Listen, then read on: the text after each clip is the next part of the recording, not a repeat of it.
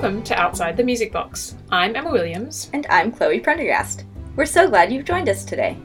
We're both violinists based in the Netherlands and have created this podcast as part of our search to find fun new ways to share and talk about music we love.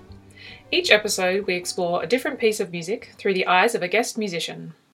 Today's guest is Canadian violinist Julia Wedman, who I met about 5 years ago while at a summer program in Toronto, and she has been a close friend and mentor ever since.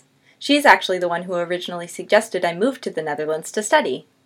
Today she's brought a collection of pieces, called the Mystery or Rosary Sonatas, by 17th century Bohemian composer Heinrich Ignaz Franz von Bieber. We do our best to define the relevant music-y terms throughout the chat, but because this is our world and we're human, there might be things that we miss, so please let us know what these are and we will be sure to clarify them in future episodes.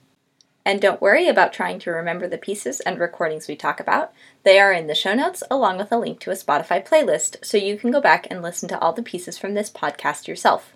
Thanks for joining us and enjoy Bieber's Mystery Sonatas.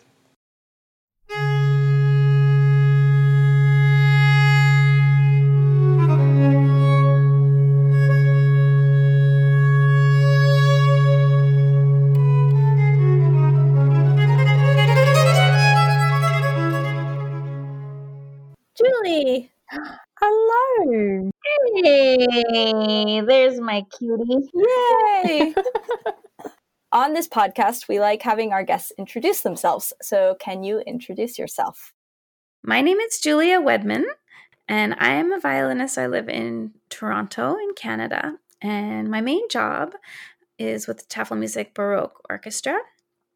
But I also really love chamber music, and I play with the Eibler String Quartet and also the Ifiriosi Baroque Ensemble.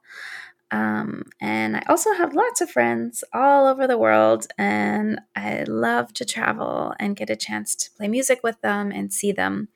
So I often play in Montreal with a group called L'Harmonie des Saisons, and I play in London sometimes with the Orchestra of the Age of Enlightenment and the Academy of Ancient Music. And last year I went to Amsterdam for the first time to play with the Orchestra of the 18th Century. And I've been to many places in the United States and Canada to play with different groups when I have a little bit of time off my main jobs, which is not that often, but I always have fun when I get to get out of town.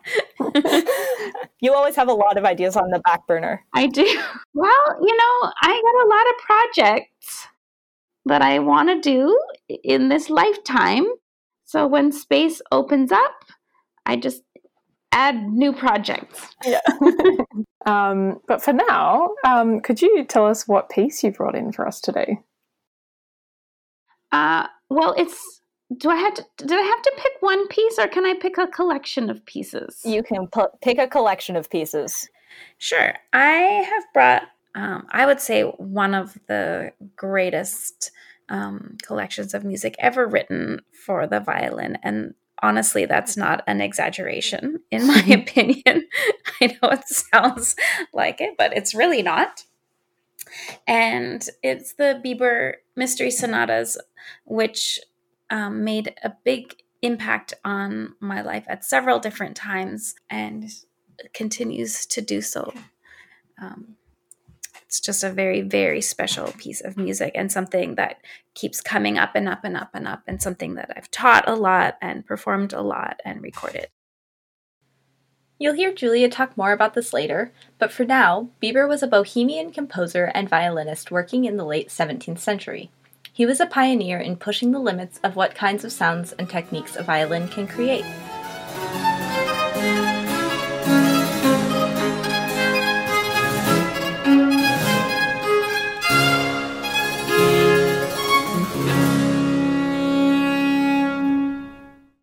And we want to talk both about the piece and the background of the piece. You know a lot of things about it. You've done a lot of research, but also we want to hear about the journey that you've had with it and your own life experiences with it. So I first found out about these pieces when I was studying at Indiana University in Bloomington, Indiana for my master's degree. And Well, that's a funny. Do you want the story about why I started studying Baroque violin? I do. I just love this story. Yes. So I was playing in one of the modern orchestras, and I needed to get out of that orchestra. Well, there are two reasons. One is that I'd sort of gotten together with my stand partner and it didn't go well. Ooh. So then going to orchestra rehearsal was really awkward after that. So Oops. there was that reason. And then actually three reasons. And then the second reason was that I didn't really like the music that we were playing. And it was a really big orchestra, and I just wasn't having fun with the musical experience. And then one day, I think in November, the conductor was conducting away and very vigorously, and he hit his conducting baton on the music stand, and it flew in the air and hit me right underneath my eye and nearly took my eye out. Oh my God. And I said, that's it. I cannot be in this orchestra anymore. Last straw.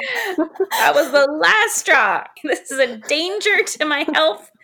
I have to get out of here. And one of my best friends had been playing in the Baroque Orchestra at Indiana University. And all term, he'd been bugging me to come and quit my orchestra and join the Baroque Orchestra instead. And he's like, oh, we have so much more fun in Baroque Orchestra and you'll love it. And, this last straw happened. And I said, okay, forget it. So I went to the Baroque Orchestra concert. And on the stage, there was the most graceful little, tiny little white-haired Australian man, Stanley Ritchie, who led the orchestra. And he just danced around the stage, and everybody looked like they were having the best time of their lives. And I was like, I need to get in there. They're having way more fun than I am right now. So I started studying Baroque violin with Stanley Ritchie. And the year before, I worked at a record store. And even when I was an undergrad, I listened to a lot of music. I would often go into the library and just search out music that I'd never heard before and listen to stuff. So one day I was hiding in the IU library, listening to music, and I came across the Bieber Mystery Sonatas. And I was just completely blown away by the music.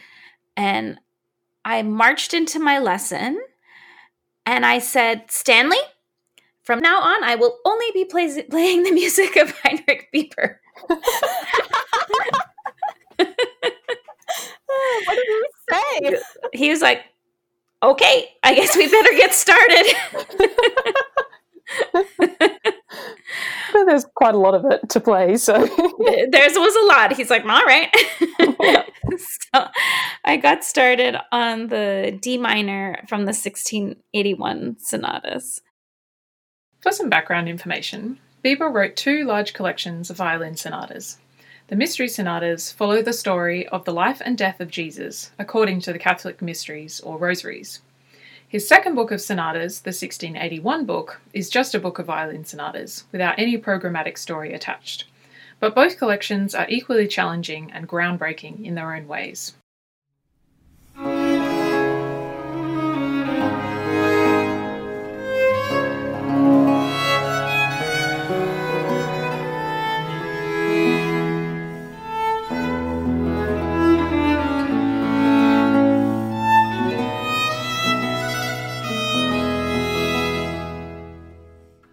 So I started playing, and I think what struck me the most is how incredible the music is and how I didn't know it at all. And I worked at a record store, and I knew such a huge body of music, especially for the violin. And I was, you might be surprised to hear that I was a little bit obsessive about learning violin music. No way. And I couldn't believe that I was like 25 years old and had never even heard of this music before. So yeah, I was like, well, I need to make up for lost time, and I am now I will now be learning the complete works of Heinrich Schubert. Ready, set, go. That's amazing. How far did you get? Well, I got through like that piece, and it nearly killed me because it's so hard. Yeah, okay. But I played it on my end of the term recital. Good girl. Very good. Yeah. And then I shelved it, the Bieber, because it was too hard for me. Yeah. It is hard, yeah. But then a few years later, a few years after I got my job in Tafelmusik, so by this time it was probably like 10 or 11 years after that, there was a project, and Jean, our music director, wanted to have 3 violinists play each 3 of the mystery sonatas on a January concert for Tafelmusik. And so I was invited to play 3 of them. And how many are there total? There are 16 total. So 15 of the mystery sonatas are based on a mystery of the Rosary, which are the events in the life of Jesus and his mother Mary, and it goes through everything, like from the Annunciation, where the angel Gabriel tells Mary she's going to have a baby, through the Nativity, and all the way through all the events leading up to the crucifixion and the resurrection. And the last one is the coronation of Mary in heaven. And then there's one piece at the end, the 16th piece, which is kind of a reflection on that, which I can talk about a little bit later. Yeah. So, yeah. So in Tafelmusik, I think I tried to choose easy ones because I'd never played in a scordatura before.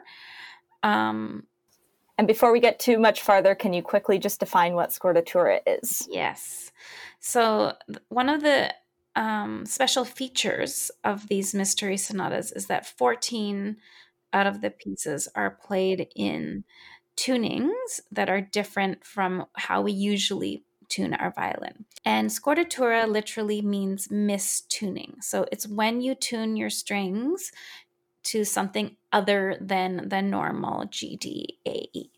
So 14 out of these pieces are for these scordatura tunings, and they're all in a different one, and they're all in lots of different kinds of tunings, and some of them are very simple, like the Crucifixion, where you just tune the E string, your top string, down one tone to a D, so it's G, D, A, D. And then some of them, well, one of them is especially wacky because you actually have to change the D and the A string, the place that they live on the top of the bridge. So you flip where they are. So the A string goes where the D string is supposed to be, and the D string goes where the A string is supposed to be, and you have this crazy tuning in octaves that is G, G, D, D. And it creates a cross. This is the Resurrection number 11. It creates a cross behind the bridge and in the peg box. Yeah, maybe we can post a picture of that on our socials so people can have a look. In the show notes. Yeah. And does that feel super weird to do? And is it scary to make that cross? I feel like I would be scared to move my strings around like that. Well, you have to make sure your bridge doesn't fall over. And the bridge, by the way, is the little light-colored, very decorative bridge-looking thing that goes underneath the strings of the violin. It's not that big of a deal.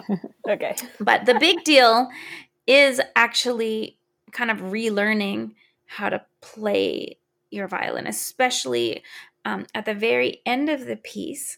There's this little section that I think of as the prayer.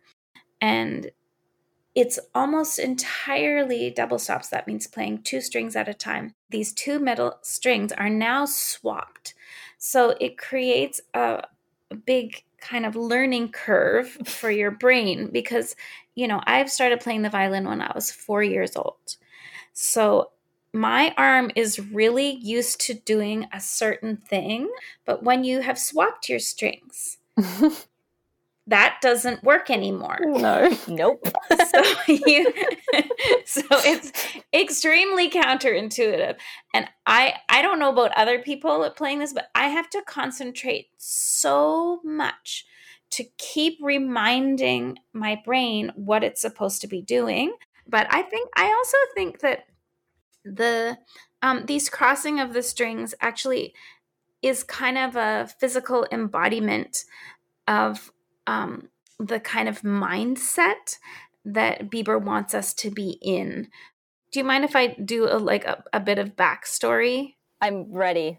Okay. We're ready for the backstory. Okay. So Bieber was Jesuit, and he was working in Salzburg for the Archbishop at the time, Maximilian Gandalf, who was a member of this Rosary Confraternity, which is a group of people who get together basically to say the Rosary. And, the place that this Rosary Confraternity met was just down the street from Bieber's house in Salzburg. So in the Jesuit tradition, there is something called the spiritual exercises, and it's kind of like meditation. So it's basically when you are thinking about a story, and each of these sonatas are based on different events and stories. So when you're thinking about a story, what they want you to do is really try to put yourself in that story. And so it's more than just talking about something or thinking about it. It's really trying to use all of your senses to put yourself in there. So if you're meditating on the crucifixion, for example, you would try to imagine what you would hear. You would imagine, the noises of the crowd, and even like the wind outside, that you're hearing outside. You would imagine how you feel physically. Like, is it late at night and you're cold? And so you use all of your senses to put yourself in this situation.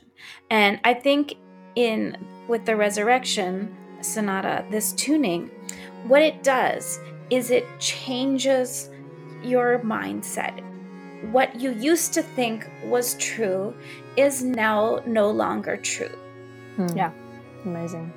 And it seems like there's kind of a bit of a pattern, because so you were saying before that the sonatas follow the story of the rosaries, the mysteries from the Catholic Church, and they're kind of divided into sort of three main sections. And the tunings seem to kind of they go on a journey as well, depending on the kind of characters of those sections. Maybe you can talk us through that a little bit as well. Yeah, they do. So the first 5 are the joyful mysteries. And the first one starts in normal tuning. The Annunciation starts in normal tuning. And in a way that is also very symbolic of this journey, because here we have Mary, who's just a normal woman, young woman, who has this extraordinary experience. And I'm sure we all have every once in a while an extraordinary experience, and then we are forever changed after that. So in a way, this is what happens with our instrument too. We actually don't ever get to go back to that normal tuning, that normality ever again, until the stories are completely finished. Yeah. So the first one starts in the normal tuning, and some of the tunings in the joyful mysteries really add brightness to the violin. And then in the middle section, we have the sorrowful mysteries, and that begins with number 6, the agony in the garden that I was talking about before, and it goes through the scourging, which is the whipping of Jesus, and the crowning with thorns, and the carrying the cross, and then ends with the crucifixion. And these tunings, what happens with those is that the violin gets more and more tense. The lower strings, especially going into number 8, the crowning with thorn, the lowest string G is actually tuned up a whole perfect fifth, which is a lot on a violin. The instrument is so tense. And actually the affect, which is the character of the piece, is also not pleasant, and it's very difficult and very awkward. I think it's one of the most difficult pieces emotionally as well as physically for the violin.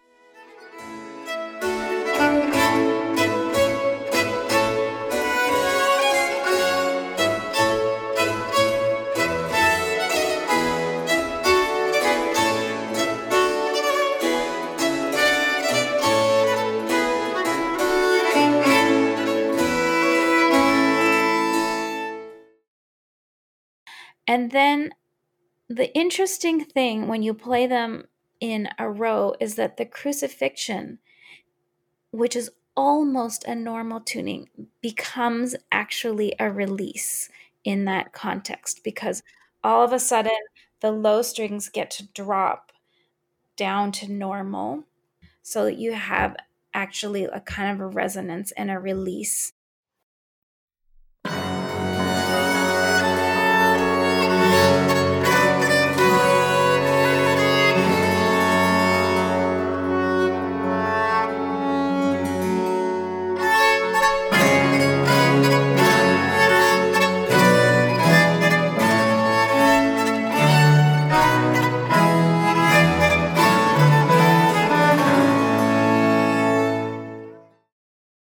And then in the Glorious Mysteries, then you get all sorts of wacky and crazy tunes. 11 is the Resurrection, which we just talked about.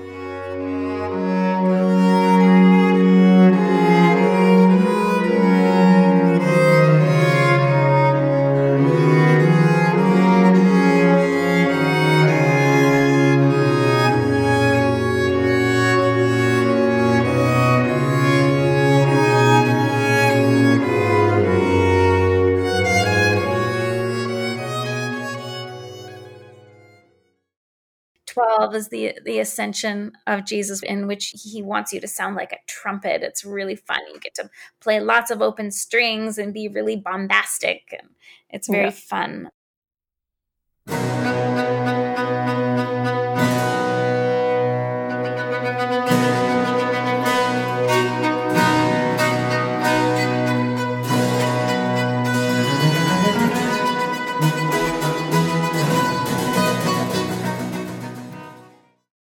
And then the Pentecost number 13, I don't know, I find the Pentecost in a way kind of one of the most mystical of the pieces.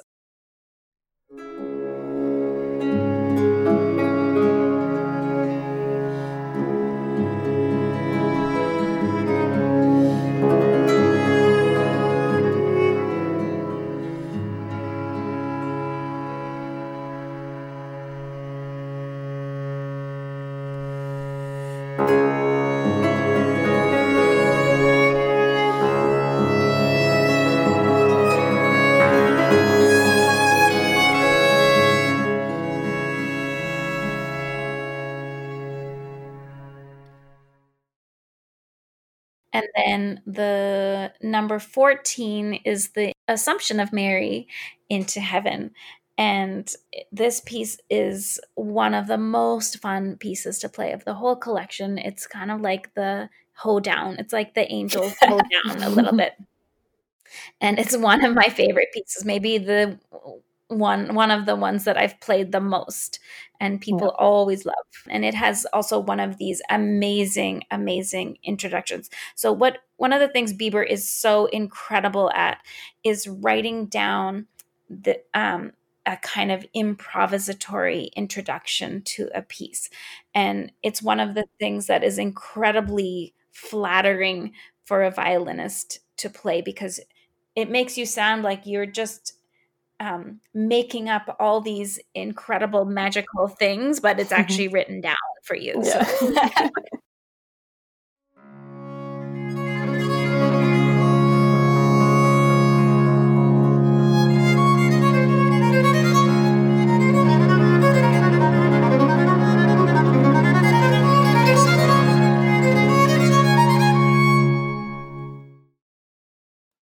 And then the very last one, the Coronation of Mary, there's such a kind of comforting and warm and gentle feeling to this Coronation of Mary. It's also just one of the most beautiful pieces. It just feels so good to play that piece. Yeah.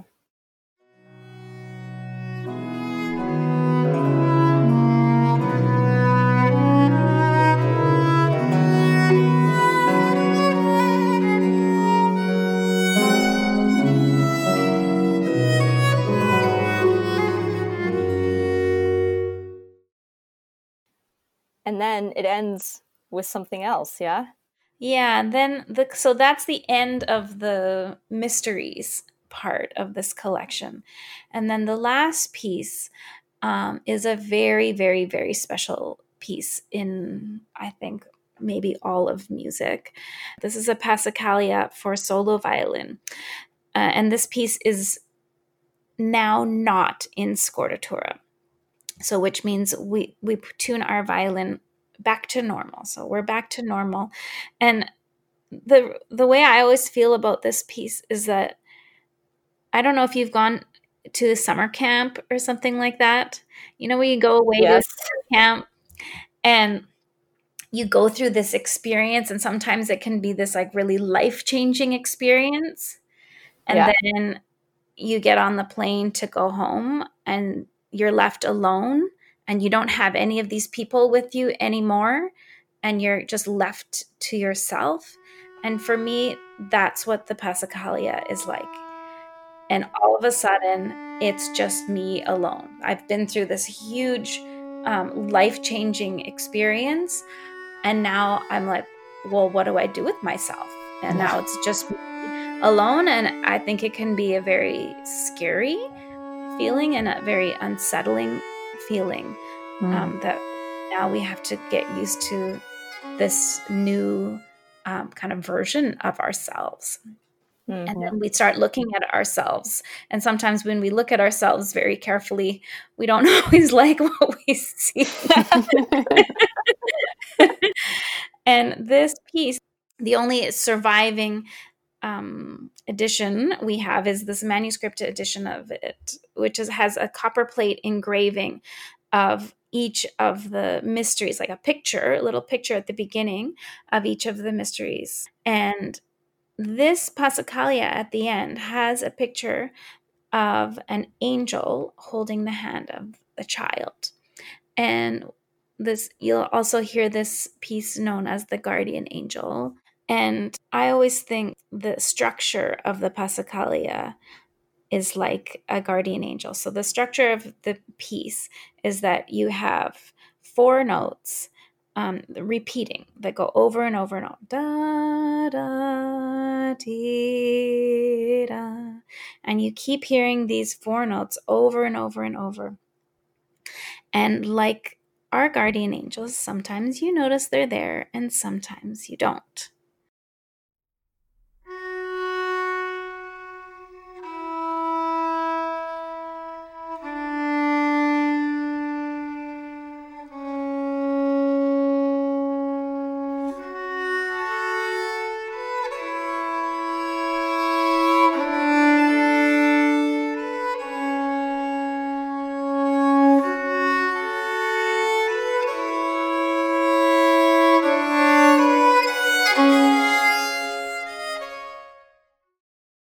This is a piece where the violinist can see all of the big emotions inside us. And sometimes it feels quite vulnerable to play a piece like that in front of other people. In fact, when I was recording this music, at the time I recorded it, I was playing the piece alone in this big church, and the recording engineer and the producers were in the little side room, so I actually couldn't even see them at all.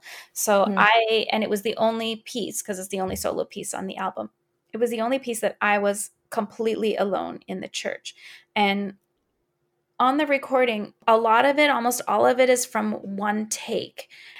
And right before I went to edit this CD, I went through a big life-changing, life-altering event in my life, which was the breakup of me with my long-term partner. So that had happened, I think, just days before I went to Washington to do the final edits on this CD. And when I was in the studio listening to this Passacaglia, I said to my producer, "We can't put this on the CD." And he's like, "What? What do you mean we can't? What do you mean we can't put this on the CD? This is the most famous piece on this album. We have to put this on the CD. You can't put out the album without the Passacaglia on it." I'm like, "Nope, we're not putting it on. We can't. I can't do it." Because what it felt like was, to me, it feels like I'm writing in my journal, and all of a sudden we're going to, publicize that, put out my journal for the entire world. And I'm like, I am not in the right headspace to publish my journal right now. But we put it out there, and I just didn't listen to it for a long time. Yeah. But Did you record the Passacaglia at the end? Also, was it the last thing you recorded, or was it somewhere else in the recording session? I actually recorded the Passacaglia twice. So I had 2 recording sessions. One was, I think, in the end of April, because we had a lot of problems with construction. Oh, yeah. I think they were having problems editing it because of the construction. And they said, "Do you think you can just do a few more takes of this, because we're having problems working around the noise?" So I said, "Okay, sure, I'll do a few takes." And one of them was particularly good in that second session. So we just ended up using that one. Yeah. Okay. And did you record the rest of them in order as well? Or was No. No. Not at all. Not at all. And I don't remember now what the order was, but it was something that was carefully worked out. I actually don't think they were meant to be performed all in a row by one person. I really don't. I think these are pieces that are a much more intimate nature. And my ideal performance actually of these would be one a day, with a whole bunch of readings and a discussion on each of the elements. Like a real meditation on each of them. Like a real meditation on each of them. Yeah. You could have a 2-week retreat. Yeah. That's right. A meditation retreat.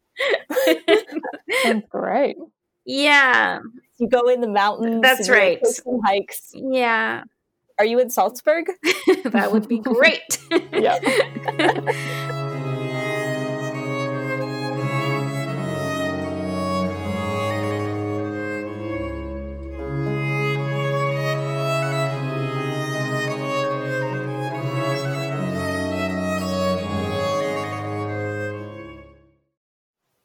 And so if somebody is listening and they want to sort of start exploring these pieces, how would you recommend they go about beginning to, learn and explore this work?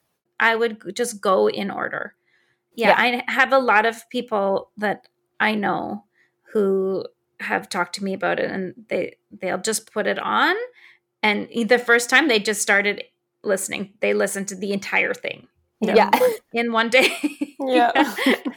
Yeah. And I had a friend several years ago who was going through a divorce, and her daughter was, I think, 3 or 4 at the time. And every morning they would put on the Bieber CD. There's something that was like just really calming. And her daughter, every day, that's all she wanted to listen to. Like, play the Julie music, play the Julie music. Oh, Yeah.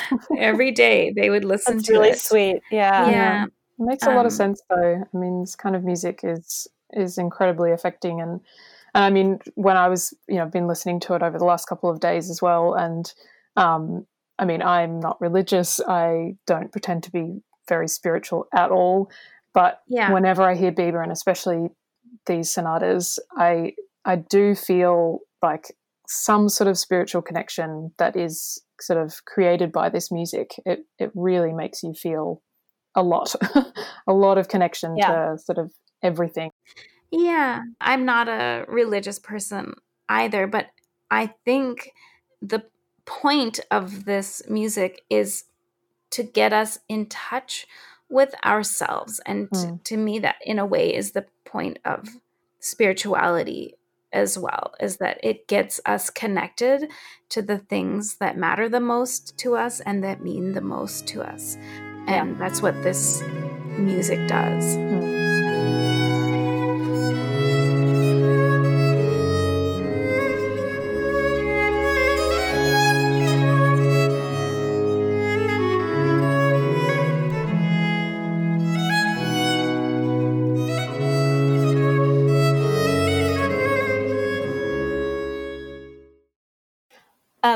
You've done a lot of research on Bieber.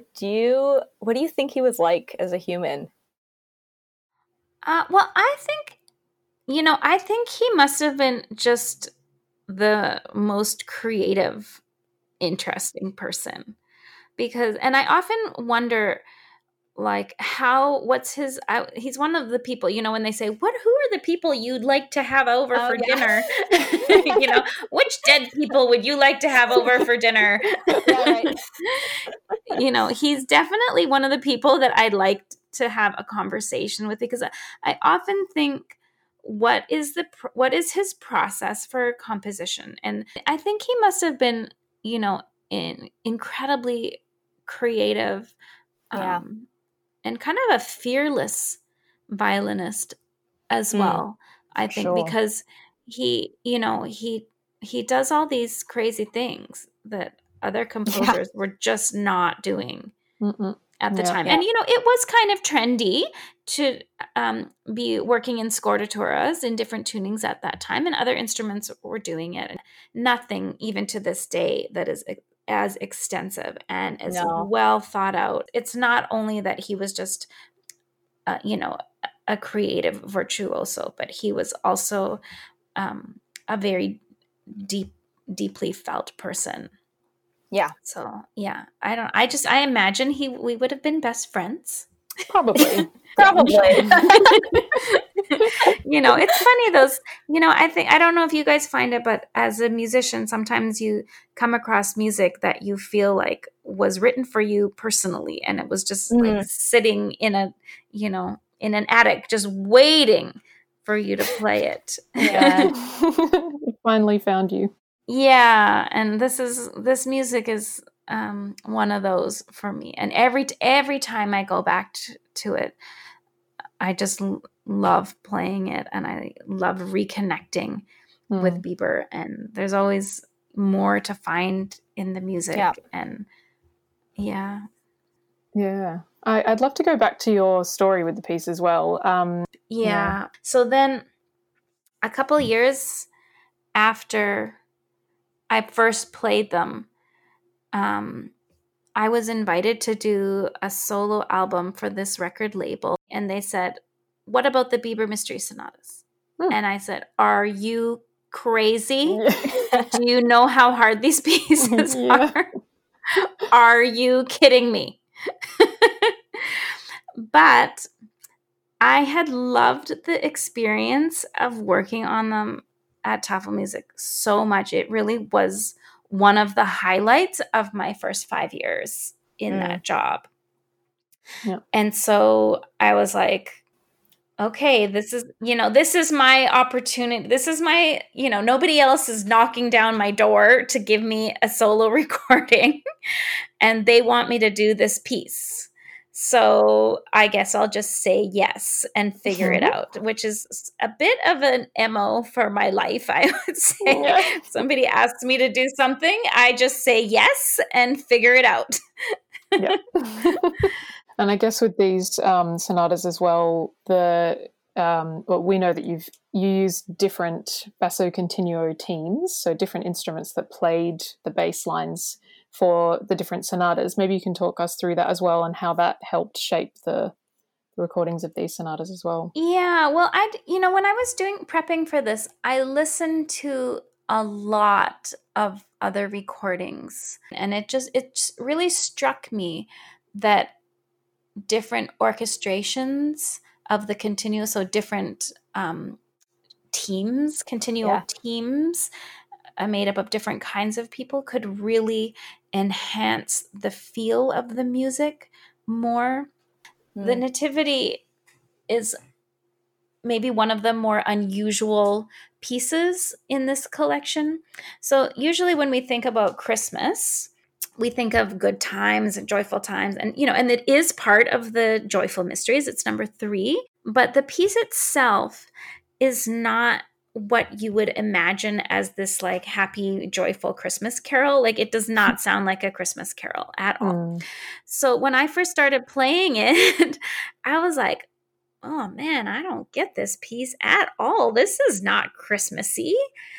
And then the year before I recorded it, I ended up going to Salzburg on a little field trip. And this is another example of me just going like, I'm just going to do this and see what happens. And a friend of mine, she had written a paper, and it really gave me a lot of food for thought. It's a wonderful paper.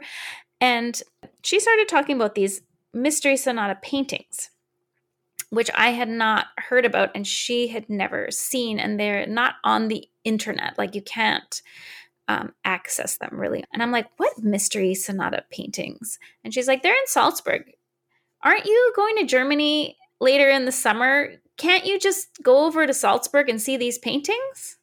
And, I said, sure, sure I can.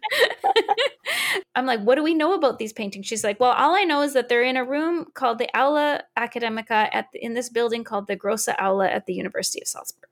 So I was like, okay, fine. Booked my train ticket, and I went to go stay in Salzburg. And I don't know Salzburg at all, but I think I'd been there before, and I'd seen the Mozart house. And so that was the only like street I knew. So I found a little hotel right down the street from the Mozart house. Cause I like to be near my friends when I travel. So, so I go to the hotel room the first day I get there, and I was talking to the concierge, and I was like, do you know anything? Have you heard about this building, Grosse Aula? And he's like, yeah, it's just like 1 block that way. Amazing. Like, I had no idea where it was. It was just right near me. Yeah. And I went into this building, and it was the summertime. It was like beginning of September, so school hadn't really started yet. And there was no one around. And I was snooping around this building that said it was the Grosse Aula. I was like going upstairs and going all over the place. And all of a sudden I saw this like beautiful sign that said Aula Academica. And I was like, oh my God, I found the Aula Academica. And of course I tried to open the door, and it was locked. So I'm like, well, what am I going to do? I got to get in there. So I snooped around more and found an office with a bunch of people, which ended up being the theology office. And the secretary there was not the greatest at English, but somehow, and I don't speak German. But somehow I managed to convey that I'm a violinist and I have to get into this room. So she called this guy Ziggy, the Hausmeister, so kind of like the janitor. And Ziggy came. Yeah. Ziggy came and let me into this room. And in the Ala Academica, there are these there are 15 large-scale paintings of the Mysteries of the Rosary. And Bieber's house is actually just down the street from Mozart's house. So he just lived a few blocks down the street. And the archbishop that these sonatas were dedicated to, his Rosary confraternity met in this building. So there's no question in my mind that Bieber knew these paintings. And so they let me stay in the room, like taking pictures and stuff for, 15 or 20 minutes. And then he came back. And as I was in the room, my camera ran out of batteries. So I started freaking out. And I was like, Ziggy, my cameras ran out of batteries and I have to be in here again tomorrow. And he was like, okay. So he let me come back, which I'd stay the next day for probably about 4 hours before he kicked me. Wow. And I was like, I need to bring my violin tomorrow. He's like, okay. So I brought my violin. Actually, that was the only time that I've played through all of the sonatas in a row. Mm. And I played each sonata in front of the painting and studied the painting and thought about it and, played stuff. And the Nativity was one of the first ones that was the kind of shocker, because the Nativity painting is almost entirely black. And it's all black except for a couple of spots of light. And so suddenly I was like, okay, B minor, all black. Is starting to make more sense. And then as I started learning more about the Rosary and the Rosary confraternities, there are some like Rosary Psalters, which is like a prayer book. And actually, if you're interested in it, there's a wonderful violinist named Pavlo Beznoziuk, and his recording has some readings from the Rosary Psalters in that. And they are also very enlightening. But when you start reading the text from the time, the way they talk about the Nativity is not all sweetness and light. They talk about it in a more kind of realistic way, as in, what must it have been really for somebody who had to have a baby in the middle of the night in a place that was so far from her home, where she was not surrounded by loved ones. She's by herself with her husband, who God knows if he knows anything about delivering babies. And in this like dark, dirty place in the middle of nowhere. And that could not have been an easy experience. And then all of a sudden, the Nativity started to make sense to me. So I know this is a long answer to a short question, but the orchestration for the Nativity, what I decided to do for the Nativity was just have Felix on gamba and me, so that you get this idea of the loneliness, that there's only two people there. We could talk forever about this with you, but I think we have to kind of wrap it up. But thank you so much for taking us on this journey through these incredible pieces. We have one final question that we ask everyone. Is there a piece from another instrument's repertoire that you're jealous of? Is there a piece? Yeah. I would say the Bach cello suites. And I have tried playing them on the violin. And what I'm missing is the sound of the cello. Yeah. It's really just not the same. Yeah. Yeah, it's the one piece that I'm like, give me a cello and let me at these pieces. That's being added to the back burner ideas, learning cello. Yes. Well, that's on the retirement list. Yeah. Yeah, with the gamba consorts. Yes. We've already talked about this in terms of a retirement plan, is be in a gamba consort. Yeah, absolutely. That's right. Such life goals. That's right. And if if our listeners want to support you, what's the best way to find you, and what's the best way for them to find and purchase your album of these mystery sonatas? You can do everything on my fancy new website, which is one of the things that I've been working on in COVID. It's just www.juliawedman.com. And everything is on there. There's links to all my CDs that you can buy. There's on the learning page, if you want to look at the music, there's a link to Bieber's The Score that's on online. And there's all sorts of fun things on my website that you can peruse. If you want to see the paintings, you have to buy the CD. And there are small reproductions of all of them in the CD, or better, go to Salzburg yourself and go at the Aula Academica. Go find Ziggy. Plan it, or plan your trip a bit better than I did, maybe. Yeah. But they are, you can at least see them a little bit if you actually purchase the CD. They're inside. Okay. Always good to purchase the CD. Yeah. Well, thank you so much for chatting with us today. My pleasure. Thanks so much. You're welcome. Thank you so much. You too.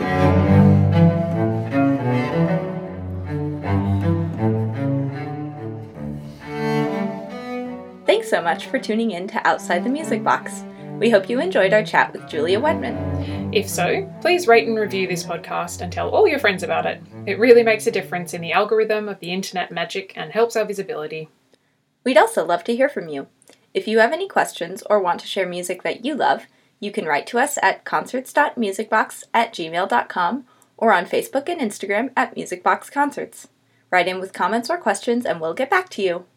In the show notes, we've included links to 3 Spotify playlists. One specifically for the pieces in this episode, and the others for all the pieces we've talked about on this podcast so far. However, we really encourage you to purchase music in order to support the artists. The best way to support Julia is going to juliawedman.com, where you can find her recordings and lots of other fun stuff. See you next time outside the Music Box.